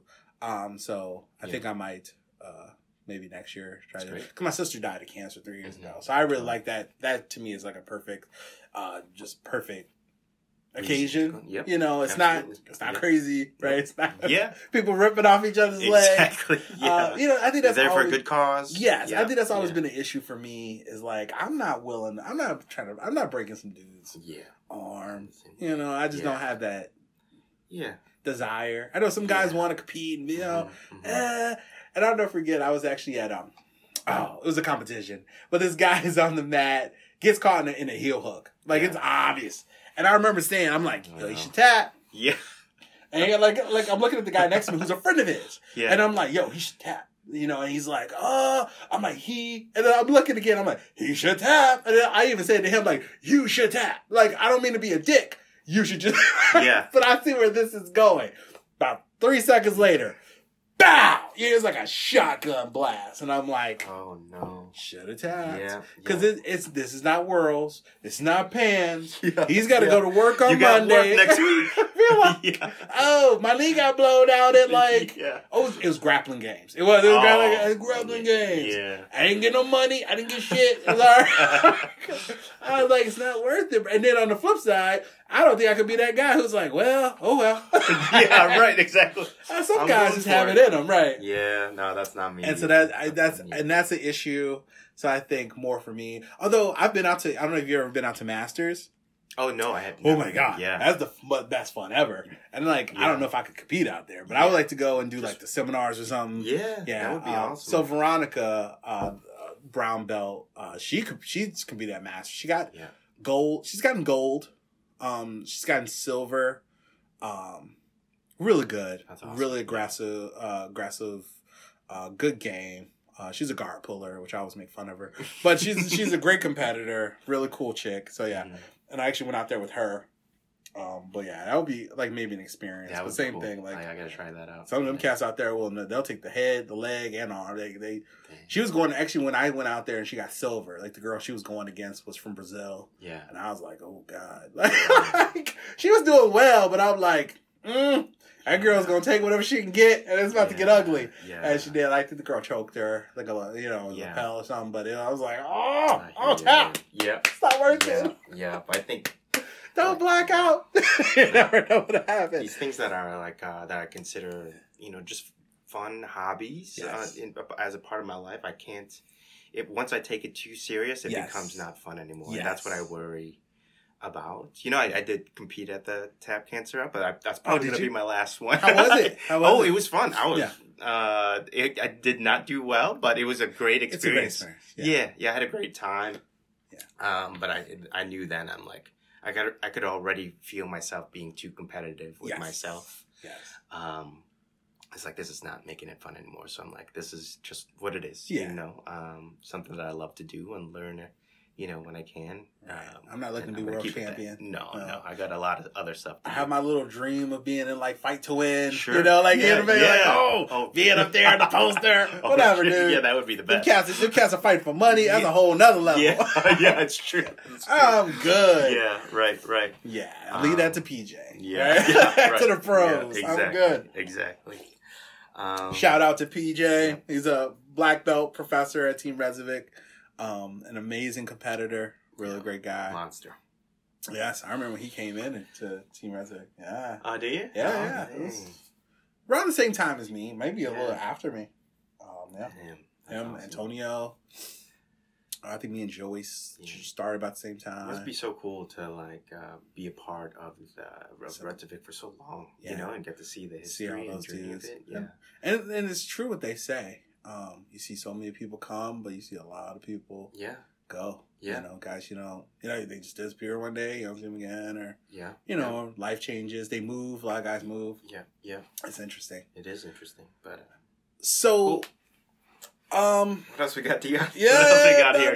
Good, brother. It is. Your office is getting quite dark now. It always does. Yeah, I'm here often at night, right? They shut off the lights. Good. I feel bad. No, that's cool. Let's do this. Yeah. So you are married. I am married. Okay. Yes. So how long have you been married? I've been married for 4 years now, so not too long, but long enough to. So marriage, Yes, is a topic that I'm interested in at this point, because I feel like I don't think I'm a dirtbag, but no, I feel like I'm at this point where I'm like ready to make the right moves. Sure. You know what I'm saying? Like, Sure. I feel like in my personal dating life, I not that I was intentionally making wrong moves, but I was playing it fast and loose. Sure. You know? Yeah. Now, just having like, fun. Dion right, having just fun. having baby. fun. Yeah, look at And now I'm trying to make the right moves. Mhm. And I was trying to think 1, 2, 3, 4. So on episode 5 of the podcast, my friend, I interviewed Bina David, who's this classical vocalist here in the city. Amazing. And she's married to one of the most delightful people I've ever met. She's married to this amazing gentleman named Tilo. And so, and whenever I see that, I went to their wedding, one of the few weddings I've ever been to. And whenever I see them, I'm just like, oh, and they're nothing alike, per se, personality-wise. Yeah. And I'm always just like, oh, they're so cute, they're so fabulous. So we talked kind of I think that was the longest part of our conversation for sure, at length, about marriage, right? And what she's learned through that process, and secrets or tips or anything to a good marriage, to have, having a good marriage per se. Yeah. Before that though, I'm interested, how did you and your wife meet? If you're Sure. Yeah. Absolutely. So my wife Anne and I met. We actually have known each other for quite a long time. Her cousin was my best friend growing up. Oh wow! Okay. Since second grade. So, and I would go to, his name's Henry. I'll go to Henry's house maybe every day after school, and every now and then I would see young Anne there, because she's maybe 5 years younger than I am. So if you could imagine just a 12-year-old and seeing little Anne, it's like that's not what you're thinking then. It's just absolutely. So we've known each other for a while. I never really spoke to each other then. Oh, okay. But then time passes. Here comes post-college Francis setting up a soccer league, and I don't play soccer, by the way. I was just really into it one summer, and it was like, asked a group of my friends, do you want to start this league? Yeah. Awful team. We won one game, I think, and we went to the bar and played We Are the Champions from that one win. That's it. Yeah, that's all you need. And then, but one game we needed more females on the team, and my best friend Henry brought his cousin along, and then so we got reacquainted, and then re-sparked, and been together ever since. Oh, that's excellent. Yeah. And that's when this was 11 years ago. Oh, wow. Yeah. Also a long time. Years ago. Yeah. Wow. Yeah. I think that's right. She'll rip on me when it's not. But it's around that. They always will, right? I'm okay with it. And we'll never remember. We'll never remember. 36 years ago. And yeah. Oh, so that's how cool. we met. And then we moved, as I mentioned previously, to, prior to getting married, to San Francisco. We wanted to step out of our comfort zones, move to somewhere where we're not comfortable, and if we didn't kill each other, then we would probably get married, and that's what happened. So true. That's a great way to do it. Yeah. That or Alaska. Alaska. Sit in a cabin for a while, see how that works out. Yeah. Only one of you walks out. Like, true. Didn't work. So, in your opinion, what are the keys to a strong marriage? Oh man, you're putting me on that spot. I like that. I know that's a broad, right? The keys to a good marriage. Yes, from your perspective. Yeah, right? from my What perspective. works for you? Or what have you found doesn't work, even? Yeah, for that matter. Yeah, I think. I think you're gonna hear this is. I don't want to sound like a broken record, but I do think communication and honesty are truly what makes a really good marriage. I'm not saying that marriage is easy, or nor I think is it hard. It's just being able to communicate with your partner and being able to trust them. And then once you have that down, I think that then it becomes just like second nature, being able to, I think prior to getting married, I was quite I don't want to call it selfish. I was just in my own world, I'm a graphic designer. I wanted to be the best designer, one of the best designers, whatever. My career was my number one thing. Yes. But then meeting Anne and then eventually getting serious and now being married to her, that, being that, not to say that I don't care about my career or my aspirations anymore, but things have taken a back seat, and I care about taking care of us and her more than being the world's best designer or something. Absolutely. Yeah. So I think that's that way of thinking or viewing life and a relationship is what makes our relationship at least strong. Oh, that's excellent. All right. Yeah. I hope that answered your question. No, that's perfect. Yeah. I need all the tips I can get. I'm like. So what is this kind of like turn in your life that you think you want to get serious? Is this is where you're going? I think so. I know that like it seems so like even sounds strange, right? But I think so. It's funny. So. And I actually had this conversation with someone the other day. Prior to 25, if you mentioned the word marriage to me, I would have laughed and like whatever. Mm-hmm. And it was funny because I worked with spouses in the military, and spouses in the military it's one of those things that like I found from my perspective, only from mine, that marriages in the military were either super great or super awful. Like there was very little middle ground, right? Just due to the nature of, you're not seeing your spouse for long periods of time, the stress, the PTSD, all, the mental, the trauma, all these things that are unaddressed. And you have one person who maybe is going through everything, one person who isn't going, who's a bystander trying to figure this out. And I saw so much of that. And I worked in the mail room for part of my deployment. This was in Germany. Mm-hmm. So I worked with the spouses, and it was strange because a mailman and a bartender are very similar in their function, right? You're like a counselor. So you'll come and so, oh, hey, nice to see you. Here's your mail. I had no idea that was the segue to a 20-minute conversation about how you and your husband are not communicating. Oh. Fabulous. Here we go. Keep it up. Keep working hard. Yeah. And it was totally like that. It was like, just day after day where I kind of was like, okay, I'm not giving advice because I'm not giving you marriage advice. Yeah. But then I start asking probing questions like, what do you feel like the problem is fundamentally? And a lot of it was communication and trust. I don't trust him. Yeah. He doesn't trust me. We're not communicating. I heard so much of that. And I'm like, communication and trust. Those are two things that I said. Right, I can do that. Like it was like that. I remember thinking one day, like, communication and trust. I can communicate pretty well.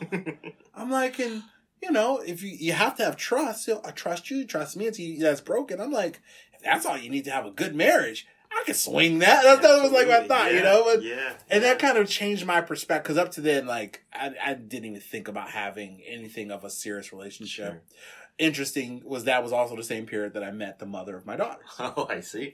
So you can even see how that maybe, fits in there, because we never had a relationship. So going on. Okay. Yeah. And now, like, I recently, I don't know. I just recently, I live alone, like, for the first time for a long time, and it's lonely. Yeah. I think it's kind of like things like that. And then I was actually downstairs one day, and me and some coworkers were coming into the building, and there was this gentleman leaving the building, older gentleman, a lot of older residents in this building, and he fell. And unbeknownst to me, part of the building, like the staff here, they're not supposed to touch residents. Mm-hmm. And so it was like the situation where like you could see like the staff member who was near us was like, oh, what do I do? And I was like, oh, sir. So I start helping him up, and he, and he's like, oh, and he was okay scratching himself, whatever. And so me and another gentleman helped him out to his Uber, which is where he was headed. And he was like, I'm fine. I just lost my balance. Okay. Sorry. And then I came back in, and one of my colleagues said, she goes, that's depressing. No, it's sad. She goes, it's, hopefully, when I get to that age, I have somebody there with me. And I was like, I won't. Like, oh, God. I was kind of like, oh. And then, it's one of those things that, a very offhanded comment, like, stuck in my mind. Yeah. And I was like, let me take some time to examine myself, and my choices and such. And so I'm trying to, and I think some like being single up to this point, a big part of that has been me. Yeah. And so like you were saying, like being a little more focused on myself. Yeah. I was, like it's funny because a lot of my friends come to me, which I now try to discourage because I have a firm rule now. I'm not taking relationship advice from single people. Yeah. Yeah. But like though, I think people like to confide in people they trust. Yeah. And it's one of those things where, I'm like, well, let me take time to look at me and examine and such and try to figure out making best decisions and such. So I recently became involved with a young lady that I really like, and so I'm trying to not make typical mistakes. Sure. You know what I'm saying? Like, I'm like, typical Dion. Not trying to. Because it's I tell people like I like to play it fast and loose. Yeah, I'm not playing it fast and loose. Yeah. Stop saying that, Dion. Yeah, we're trying to crank it down. Yeah. And it's and I just in the realm of dating, even if it's not with a particular person, just trying to make better decisions, be a better person. If I haven't been the best version of me I can be, and such, and go on from there. Because it's like. Oh, because I do so much, especially. I do a lot of stuff, and I'm usually doing it alone. Yeah. And after a while, I'm like... I think that's part of it, too. Just depressing. Yeah. Exactly. And so I think, so it's definitely, and especially like with my friend Bina, because seeing her with her spouse, they're just so great together, and I see that joy they get from each other. And I'm sure it's not perfect all the time, and she'll readily say that, but like, having that... would be cool. Yeah. So I think that's the plus side, or one of the plus sides, is being able to, you do a lot, and for you to accomplish a lot of things and being able to experience it with somebody. With someone. I think that's even better, and getting to watch them experience their accomplishments. Yes. And then those accomplishments that you work on together is just, gives a lot more meaning to life, I think. So, My wife's a teacher. Is she? Shout out to CTU. Oh yeah. So she's a CTU. Oh so shout out to. We'll see what happens to her tonight. And to them. Yeah. I was on the picket line in 2012. I listened to your last podcast. Yes, and that's it was shorter than this one for sure. Yeah. And every day I try to post something or I message a friend and just say, I know this got to be tough. Yeah. Just try to stay strong. Yeah. Because ultimately, the things you're asking for are the things the city needs. Absolutely. I think one of the things that really disheartens me about the teacher strike overall is how people don't see the connection between the schools and any other issue we see in the city. Mm-hmm. The connection to the schools and violence, to the schools, and it's just the schools are the central piece. If our schools are the strongest they can be, the city will as a whole be strong. You know what I'm saying? And we'll see and it's just one of those things I just don't, especially for the things they're asking for right now with the social workers and nurses and those things that it's nothing out of line. Because I'm sure your wife could attest to, like, in a given situation, depending where you're at, but still, you can see students with so many varying levels of trauma and a lot of them in a small area, and you're just like, okay, It's true. and it's one of those things I'll never forget. Working for the ICHV, so not even as a CPS or CTU member, CPS employee, but working with a school that had a student shot and killed. And the school called CPS central office to have their crisis response team come to the school. And learning that the crisis response team was a staff of 4. And I was like, what? I should have been like, huh? Yeah. How many people?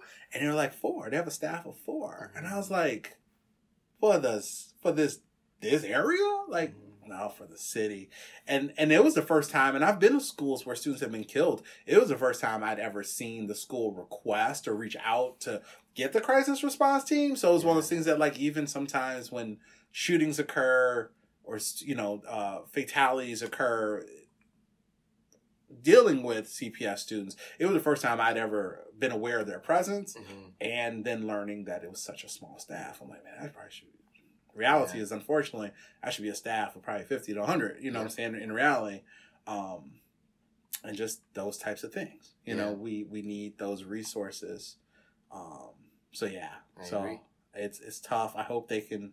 I know they had their delegates meeting today, and I don't know what that entailed. Yeah. But I hope they can find out. We'll find out soon enough. Yeah. I hope they can get. I know that they say at the sticking point is it's planning time, and I hope they can figure that out. Yeah. And hope they get the other things, and I hope they can get back in the classroom, because obviously you want the kids in the classroom. Absolutely. But the kids being in there without the things they need is just pretty useless anyway. Yeah. And it really just saddens me so few people can see that grand picture, that you have them in classes, you have them in the schools, but they don't have the things they need. Yeah. That's really not any much better. Exactly. The reality is that's not much better. It could be more harmful. In reality, it could be far more harmful. Yeah. So we'll see. Yeah, we shall see. So please give her a shout out for me. Give her a hug. Actually, see, I'm rocking.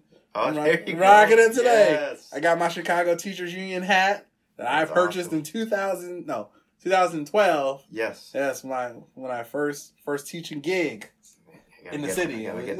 Gotta get me some red. Got my scarf over there. Right, we're rocking it. We're wearing the red wherever we go. Supporting. Well, that's awesome. Yes. Awesome. All right, brother. Was there? I don't have anything else, but please tell everyone how they can get in contact with Reppin'. Sure. And let's just do this. Yeah. Thanks for having me, Dion. It's been a pleasure. For folks who are interested in Reppin' Pins, you could follow us on Instagram at Reppin' or the website reppinpins.com. And I am Francis Almeida at Francis Almeida if you just want to see my personal life. A lot of pizzas on there. But other than that, thanks, Dion. It's been an honor. And I will put all that stuff in the episode notes, and we'll have links to that. We'll probably have links to the Team Redzovic as well, since we talked about them at length. We'll have links to the artists from the Philippine X event. So if you want to look into that, you can. So I'll make sure I put all that in there for everybody. This episode, so today is actually October 29th. This won't post until November 5th, but I don't think too much time will pass. Hopefully by then we'll know what the conclusion of the CTU strike has been and such. But other than that, I think this would be good for that. And so we'll be good to go. Right so on. If you have anything else you want to... Nope. Got anything else? Okay. Thank you everyone for following us. Thank you for being on. I'm so glad you were here. I'm looking at the website just right this moment. I'm like, oh, I want that bid and that bid and that bid. Yes. So yes, go on there, check it out. Pick up a pen, support local business, support small business. And Francis is one of the nicest people I know, one of the most pleasant people I've had the pleasure to meet through jiu-jitsu and just in general. So please support him, and we'll be He'll be a friend of the pod for as long as he wants to be. And so hopefully down the road we'll talk more. Yes, absolutely. Thanks, all right, Steve. brother. Thank you. Oh, thank you. And that is it. Have a good day, everybody. And see you next time. All right, and that was my interview with Francis Almeida, founder of Reppin' Pens, all-around great guy. I hope you enjoyed it. Thank you to Francis for being our guest, being so open, being so honest, forthcoming, and for sitting with, for taking time out of his day. He's a busy person, you know, so I really appreciate it, and I hope you guys enjoyed it. Also, 1 second. I don't know if you can hear that in the background. I'm certain you can because I can hear it in my headphones, that knocking sound. So this podcast is recorded in my apartment in Woodlawn, Chicago, Woodlawn neighborhood. And my apartment, which I love, has old fashioned radiator heating, and it's kicking in suddenly for the first time like this season. And it makes this like hardcore knocking noise. So please excuse it. Please excuse me. And you know, but it's inevitable, and it's like there's no rhyme or reason to when it actually starts. And so I'm looking at the temperature. Actually, it's 33 degrees outside, and I can only imagine that's the only thing that kicks it off, maybe. So it is what it is. I apologize for it. One day I'll have a great grand studio with no radiator heating, like the old fashioned Chicago radiator heating. But until then, it is what it is. Also, thank you to Reppin' Pens for the exclusive Off the Beaten Path offer code. So like I told you before, go to www.reppinpens, that's REPPINPINS.com, Reppin' Pens, and use the code OTBP20 at checkout, and you'll save 20% on your entire order. Real talk, look. I don't know how long that code's going to be valid too, right? I was so excited when Francis gave it to me, I forgot to ask. So buy now. I get paid on like the 1st and 15th, right? My pay is just like the government. So next paycheck, I'm there. I'm going to use the code. I'm going to get my pens. You know, if you miss out because you're being lazy or you're being lame, I'm sorry, but 20%, that's a great deal. So go take advantage, especially if you're ordering for the first time, you get 20% off. Go buy one pen. See how you like it. They're great quality. I can tell you firsthand. Also, I think, as we mentioned in the interview, a couple years back, Reppin' Pens made custom pens for me. They are like a broken gun pen. I'll be sure to include a picture on the Instagram within the next couple days. So, you know, if you don't follow the Instagram, please do so. And I'll make sure I put it on there, but they are great quality. And what I think I'm actually going to do now, especially that Reppin' Pens is a friend of the pod, I think once we start our Patreon, which is something we're working on, I'm going to include those pens. I'm going to integrate those into the Patreon as a benefit to those of you who will support Off the Beaten podcast. So also, Reppin' Pens, please go support them. Check them out on Twitter. Check them out on Instagram. Both of those are at Reppin' Pens. Check them out on Facebook. It's just facebook.com/Reppin' Pens. And, you know, just give them a shout out. Let them know that you heard about them on this podcast. You know, say, hey, Off the Beaten podcast, I heard Francis. He's great. You know, whatever you want to say, please, you know, keep it upbeat, keep it positive. Nobody needs the negative stuff, you know what I'm saying? You know, but like, yes, let them know that you appreciate them. Please support them. They're Chicago based and they are fabulous. Also, next thing, thank you to all of you for listening. So now comes the nitty gritty stuff that I hate to have to ask you, but I have to ask. So please, if you can rate, review, and share. If you leave a review, I'll definitely give you a shout out on the next episode.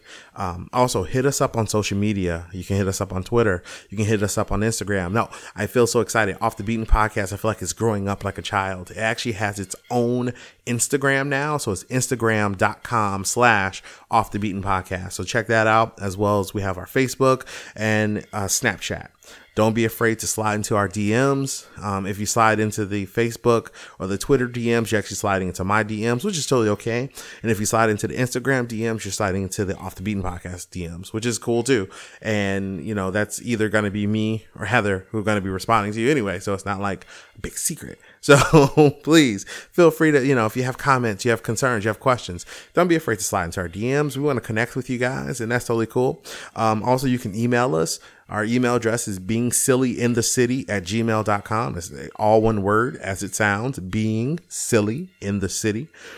Also, this is new. I'm super excited. I hope it doesn't horrify me. We have a phone number that you can call in and leave a voicemail. So here's the number. Write this down. Let me give it to you. It's 312-488-9068. 312. That's Chicago, baby. It's a 312 number. 312-488-9068. Call us. Leave us a voicemail.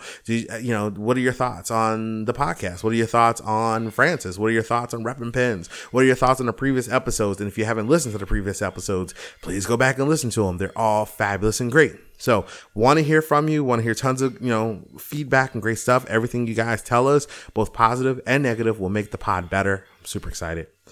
Please also subscribe to the Off the Beaten Podcast newsletter. If you do that, you'll be the first person to know about anything that happens. The first people to get that 20% off deal are the people who are in the newsletter. I try to send the newsletter out before the episodes actually post so people can know what's coming up. And they say, oh man, when I go to work tomorrow, I will listen to that. And they're going to be the first ones to get crack at that deal.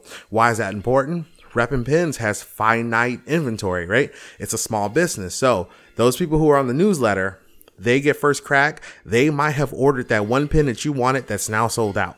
That's a reality. So if you're on our newsletter, you'll get the first crack at everything. You'll be in that first group and, stay on your email. If you don't check your email, you suck. So check your email. Right. I'm daring. I'm bold. I'm going to tell you how I feel about you to your face. Check your email. And when you see that email, get it, open it up like, what's cooking? What's next? What's going on? And hopefully we'll have more good deals. We'll have more good things. And I'm just so excited. So excited. And thank you to Reppin' Pens again. Thank you to Francis and, all his compadres, to his lovely wife who I've had the opportunity to meet, I think once or twice, and just lovely. He's a lovely person. So, that makes sense. Also, finally, calling all musicians. Still looking for music. If you want your music featured on an episode of Off the Beaten Podcast, please just email us a streaming link so we can hear it. I just want to make sure it's not something that's like, something that's not too far out of our comfort zone, which is, I love GWAR. I listen to everything, I listen to everything from hip hop to, death metal, sludge metal, everything. So there's not much out there that's going to be outside of my comfort zone, but, please send us a link. We'll listen to it. We'll feature it. We'll talk about you. We'll give you a shout out and we'll include you in the episode notes. Everything I just said to you also should be down in the episode notes. So please make sure you read those, right? It gives you a little, maybe even a few things that I didn't mention here directly. And yes, that's it. I'm so excited. This was a great episode. This was a great chat, and I'm just feeling so positive. And I've been stir crazy the last 2 weeks, so I'm glad to be getting back in front of this microphone and getting out to you guys. Super excited. So thank you again, and we'll see you next. Well, no. We'll see you in 2 weeks. I was gonna say next week, but I will tell you this. If sign up for the newsletter, I got something cooking up in between now and the next episode. So if you're on the newsletter, you'll know about it first. And so, I got some stuff cooking. Well, I always got something going. So thank you guys so much. Thank you for being a part of the family. And we will see you next time. Have a great one.